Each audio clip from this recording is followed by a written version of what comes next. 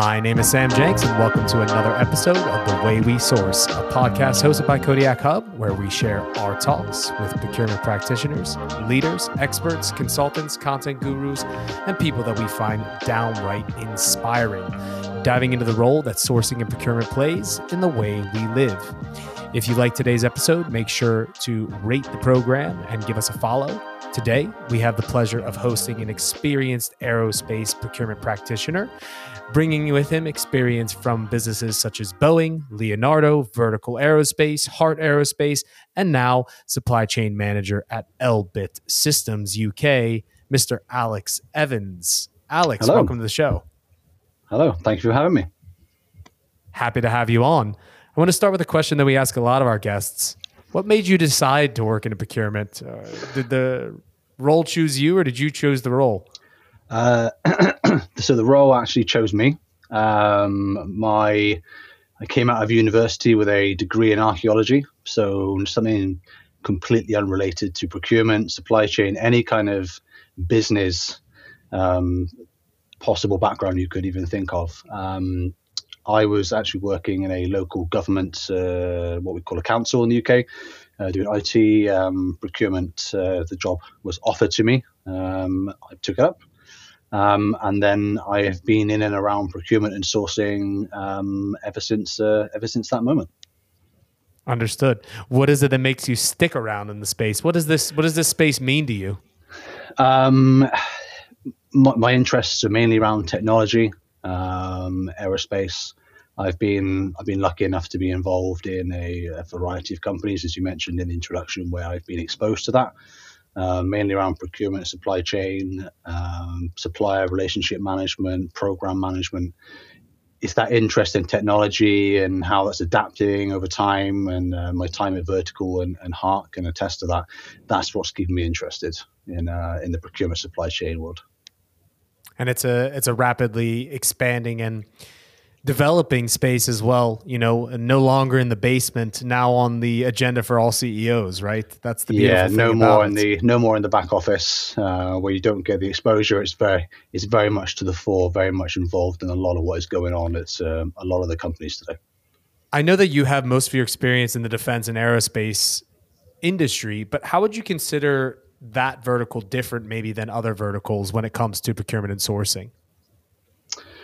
I think there's probably a lot more similarities than you would think. Everyone follows the same kind of processes, be it a larger company such as Boeing, to a smaller company such as Vertical.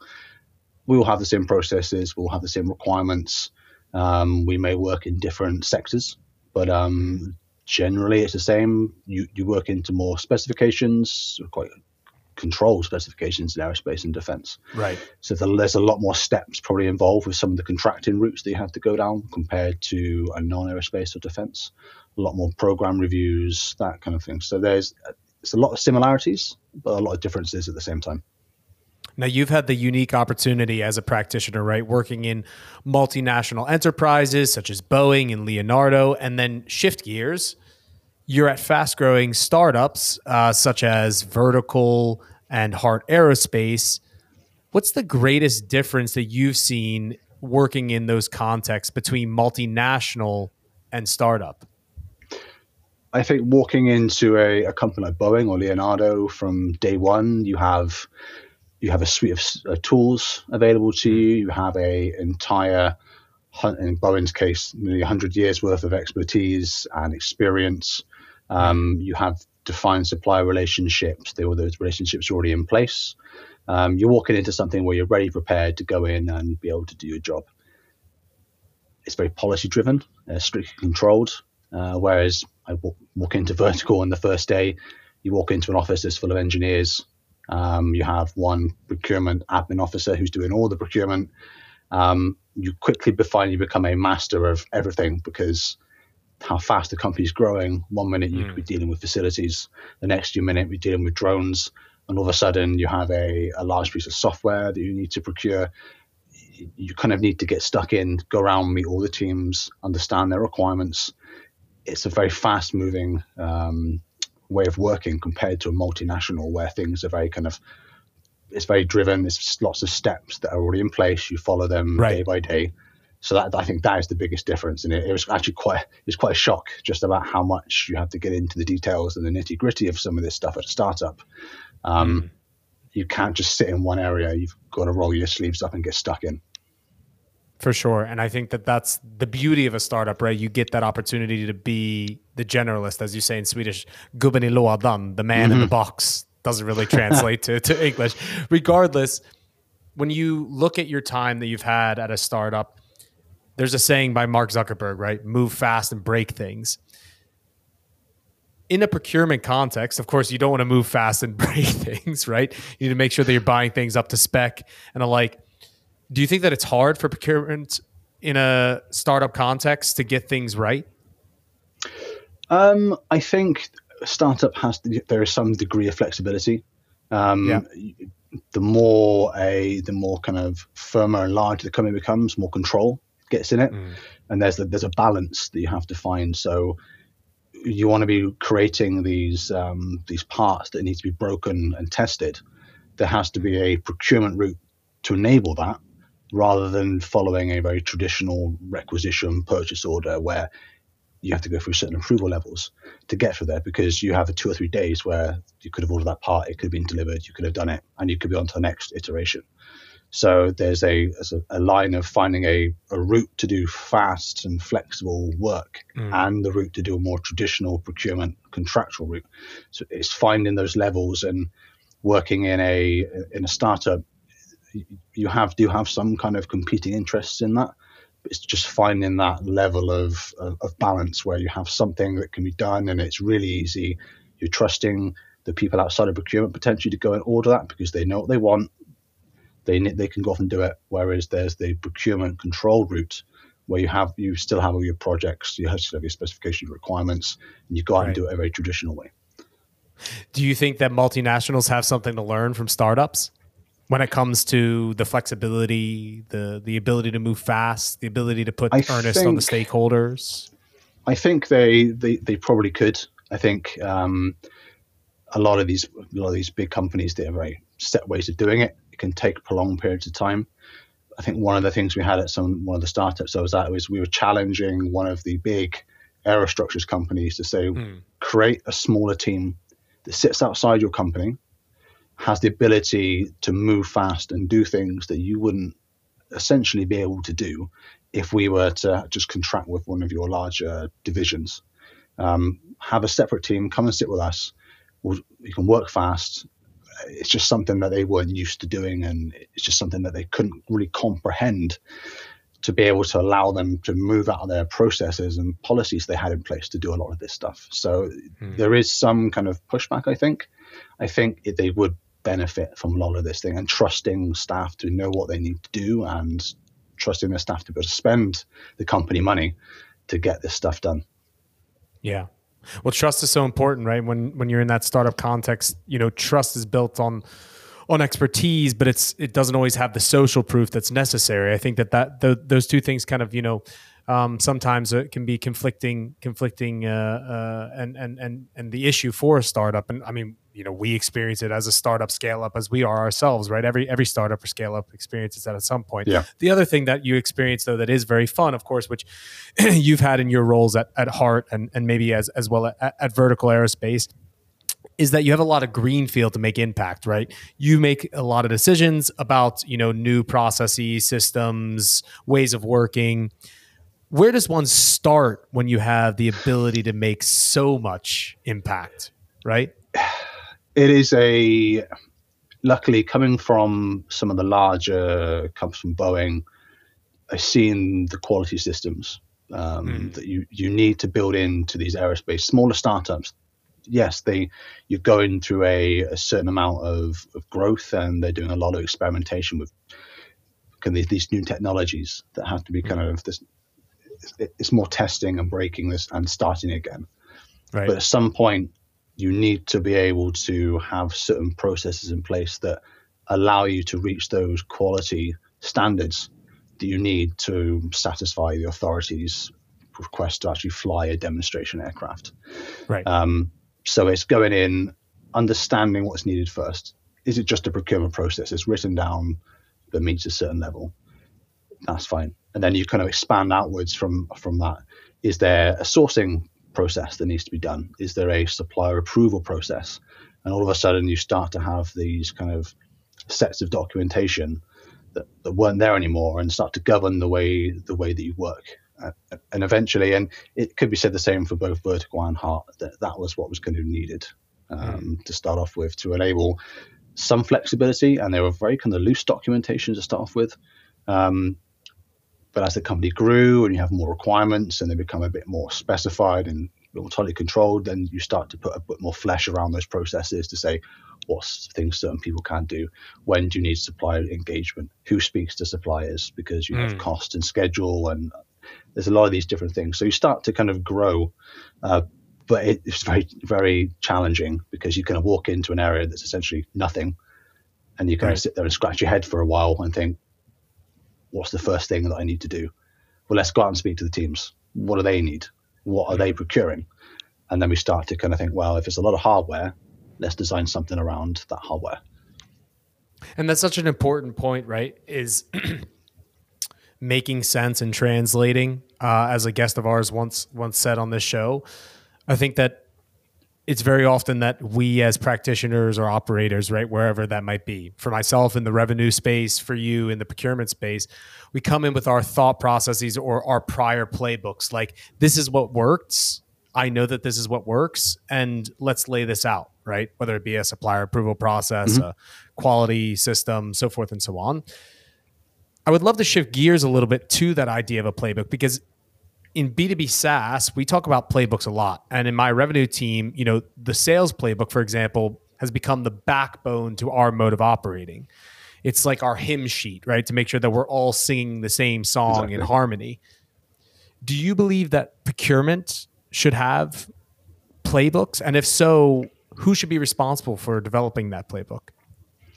I think, and to be honest, the only ever playbook that I've ever come across is the UK government playbook they have for procurement. In my mind, if you would have a playbook around procurement and sourcing, it would be a whole company, one encompassing finance, commercial, project delivery, project management, because you find that all of these separate areas touch on procurement, are involved in sourcing or involved in some kind of project where suppliers are selected. So instead of having just a procurement one, it will be a wider kind of almost project delivery playbook.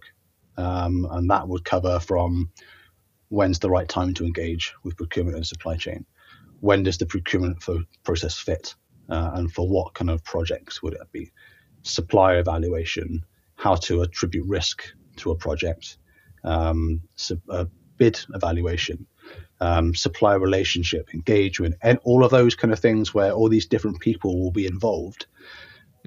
That is my idea for what a playbook would look like, rather than just having a purely procurement one, because it does reach out and touch a lot more people than just a procurement or a supply chain team. Understood. And then you hit on some of the contents of what that could be able to look like. I think that it's important that, the playbook obviously has cross-functional value, as you just named. And I think that one of the things that's most important, of course, is that procurement makes sure to involve stakeholders early in the process and continues to be able to do so, and vice versa, right? Yes. Do you feel as if procurement has won the trust of the stakeholder? I think it can vary. It can vary from where you are and what company. Where the places I've been, procurement, there has to be that kind of groundwork from the bottom up, especially as a startup where everyone is rushing off and doing their own thing. There's no potentially a centralized view of what's happening. So you kind of have to go out there, you have to take on board what they're saying, what their requirements are, go out and do some of the legwork and show, early engagement with us is beneficial to you. Don't go down the route of going down through there and then suddenly, as we say, thrown over the fence, go ahead and procure this for us. We've decided what we need. And then us finding procurement supply chain, finding, well, we could have helped you with that, the different supplier. We know that supplier, we know they can do it. So it's building that trust of the different areas in the business and getting them kind of bought into the fact that you're procurement, and I know it's an old view of procurement just being an admin function. It's a whole lot more than that. There's so many different areas that we can help you with. And early engagement is always key. And that's why I'm always told to the people I work with, the teams I work with, bring us in early. Like as soon as you know you have something, bring us in. Don't leave us out in the cold. It's really important. Yeah. And I mean, we talk about in SaaS sales, right, all the time about, not creating sales debt, making sure that we are not trying to fit a square peg in a round hole, ensuring that we're selling the product as is, so that we're not, for example, throwing shit over the fence to our engineering team either, or to our product team in any way, shape, or form. The question though is how do you make sure that there isn't offense to begin with? Do you have any tactics to share of ways that you've built trust and won trust with other stakeholders of the team? I think it's whenever I started a new role, my main first 30 days, relationship building. Go out and meet all the main teams, be involved in their stand-up meetings during the week, be involved in some of their regular meetings, be that presence that they know that, Alex is there. I know I have a requirement. I can go to him. I know he's going to take it. He's going to run with it, rather than not really getting involved. And so they carry on with their usual way of working, and then kind of get to that point where we should have involved supply chain. So yeah, my main way of doing it has always been relationship. Just get in there, understand the people, meet the main people, meet all the divisions. It'd be a big company, it's a startup, go ahead and meet some of the senior level people and get them to know that you are here. You bring with you a 10, 20, 30 years of experience in procurement and supply chain. You know what you're talking about. There are benefits for them involving you. Well said. Let's shift gear to another relationship, those external, right? Procurement are, the main owners of external partnerships. When building up a procurement sourcing supply chain function, you also need to build a supplier base, right? When you've walked into situations where there's a lot of greenfield and contrasting to your experience at Boeing, for example, right? Where does one start to build up a new supplier base? That's a very good question. Circumstance based, I think. It's one of the things coming into some of these companies. I obviously brought a lot of background, kind of knowing which suppliers do a lot of which work. In some cases, there would be already a lot of contracts in place for facilities, so I wouldn't really need to be involved in any of that. And it's based on requirements as well. So it's a more of a kind of a personal, I know which suppliers I like to have. But then it's going out and sourcing some local suppliers that obviously Google, as I always say to my team, Google is your friend in some of these cases. If you don't know a supplier for it, Google it. Do some due diligence, do some investigation. Don't just use the ones you always used. There may be suppliers out there that are up and coming, that are growing, that could be included in this. I always like to do a bit of research before I even start to kind of dive into any kind of supplier selection, be that Dun & Bradstreet, open source, kind of information, Companies House, trade shows, all online. There's so much information online that you can find out on any kind of requirement you could think of. It's always a good starting point. So good discovery, of course, and making sure that you're doing that initial know your supplier kind of due diligence, financial check and alike. I think that's important for sure. It's something that we would urge businesses to do as well, if not in our platform, somewhere else. I'm always curious, and you just made me think of the question. How many suppliers should a procurement professional have in their back pocket? How many suppliers preferred do you have in your back pocket, Alex? I would say for sure. I think I'm coming from the aerospace industry. There's a selection of suppliers that would do aerostructures, that would do avionics, that would do engines or landing gears. There's only, I take landing gears for example, in Europe, 5 or 6 companies. So you would know them. Stepping outside of that, and I would go away and need to do some research and stuff on suppliers. But yeah, I have a picture in my head of, like, and this is really sad, I can remember all the part numbers that I've ever bought and which suppliers they are. So if someone was to say, I need a flight control box, I could tell you the suppliers and the part numbers for those. So it's So the trick to being an expert in procurement is having a good memory, maybe as well. I think, and I tend to agree, because in your head you would remember that kind of, if someone say, right, I'm going to use this supplier. If you've been there and you've experienced them before, you bring your experience of that supplier, and you could be, well, actually, I've had some issues with them. I know they're going through some issues, or they're downsizing. Are they going to be able to meet the requirements? So I think everyone comes with a certain view potentially on suppliers, and it's that collective group kind of mentality where you can be able to form a picture and then base some of your decisions off of that. Or do we need to go away and do some more research, or do we need to pay them a visit, understand what the issues are before we engage with them? It's a great point, and I think it shifts nicely into an item that I want to talk about, which is development and performance, right? Mm-hmm. When a supplier is not delivering up to par or expectations, maybe even a SLA surrounding, I don't know, delivery, hopefully not quality issues, but they might be coming up. How does one work to develop suppliers actively? Well, I'm part of the way that, especially working in previous companies, it's a very old school way of doing things. You have your weekly meetings with them, drumbeat meetings, monthly meeting. You present their KPIs. The supplier will have access to exactly the same system. They'll be able to see the same data. You sit down and have your meetings, and you'll be able to see a drop off in a performance level. And I know at Boeing, it was done on a 12-month rolling average. So you'd have a 12-month average for delivery and quality, and you'd be able to see patterns emerging. So it's when those patterns will start to emerge that you would then start to engage with the supplier and say, look, you've been at this level of performance for the last 6 months, but we're starting to see a drop off. What's the issue? Is it manpower? Is it resources? Is there supplier issues? Is it sub-tiers? Let's start to talk about some of these issues. And we've had a relationship with you for 20 years. We expect some kind of honesty. Similar for quality as well. You start to see if things won't be delivered on time, or you suddenly start to see an uptick in rejection rates or quarantine parts. You then start to have that kind of interaction with the supplier. Will say, well, okay, let's just let's break it down. Now, what are the issues? How can we solve these together? And being at Boeing and Leonardo, it was amazing. You could lean on a team of hundreds of quality engineers or engineers, sure, and you'd all get together to solve those problems. So it's a kind of knowing at what level to step in, I think, and say we need to have a conversation.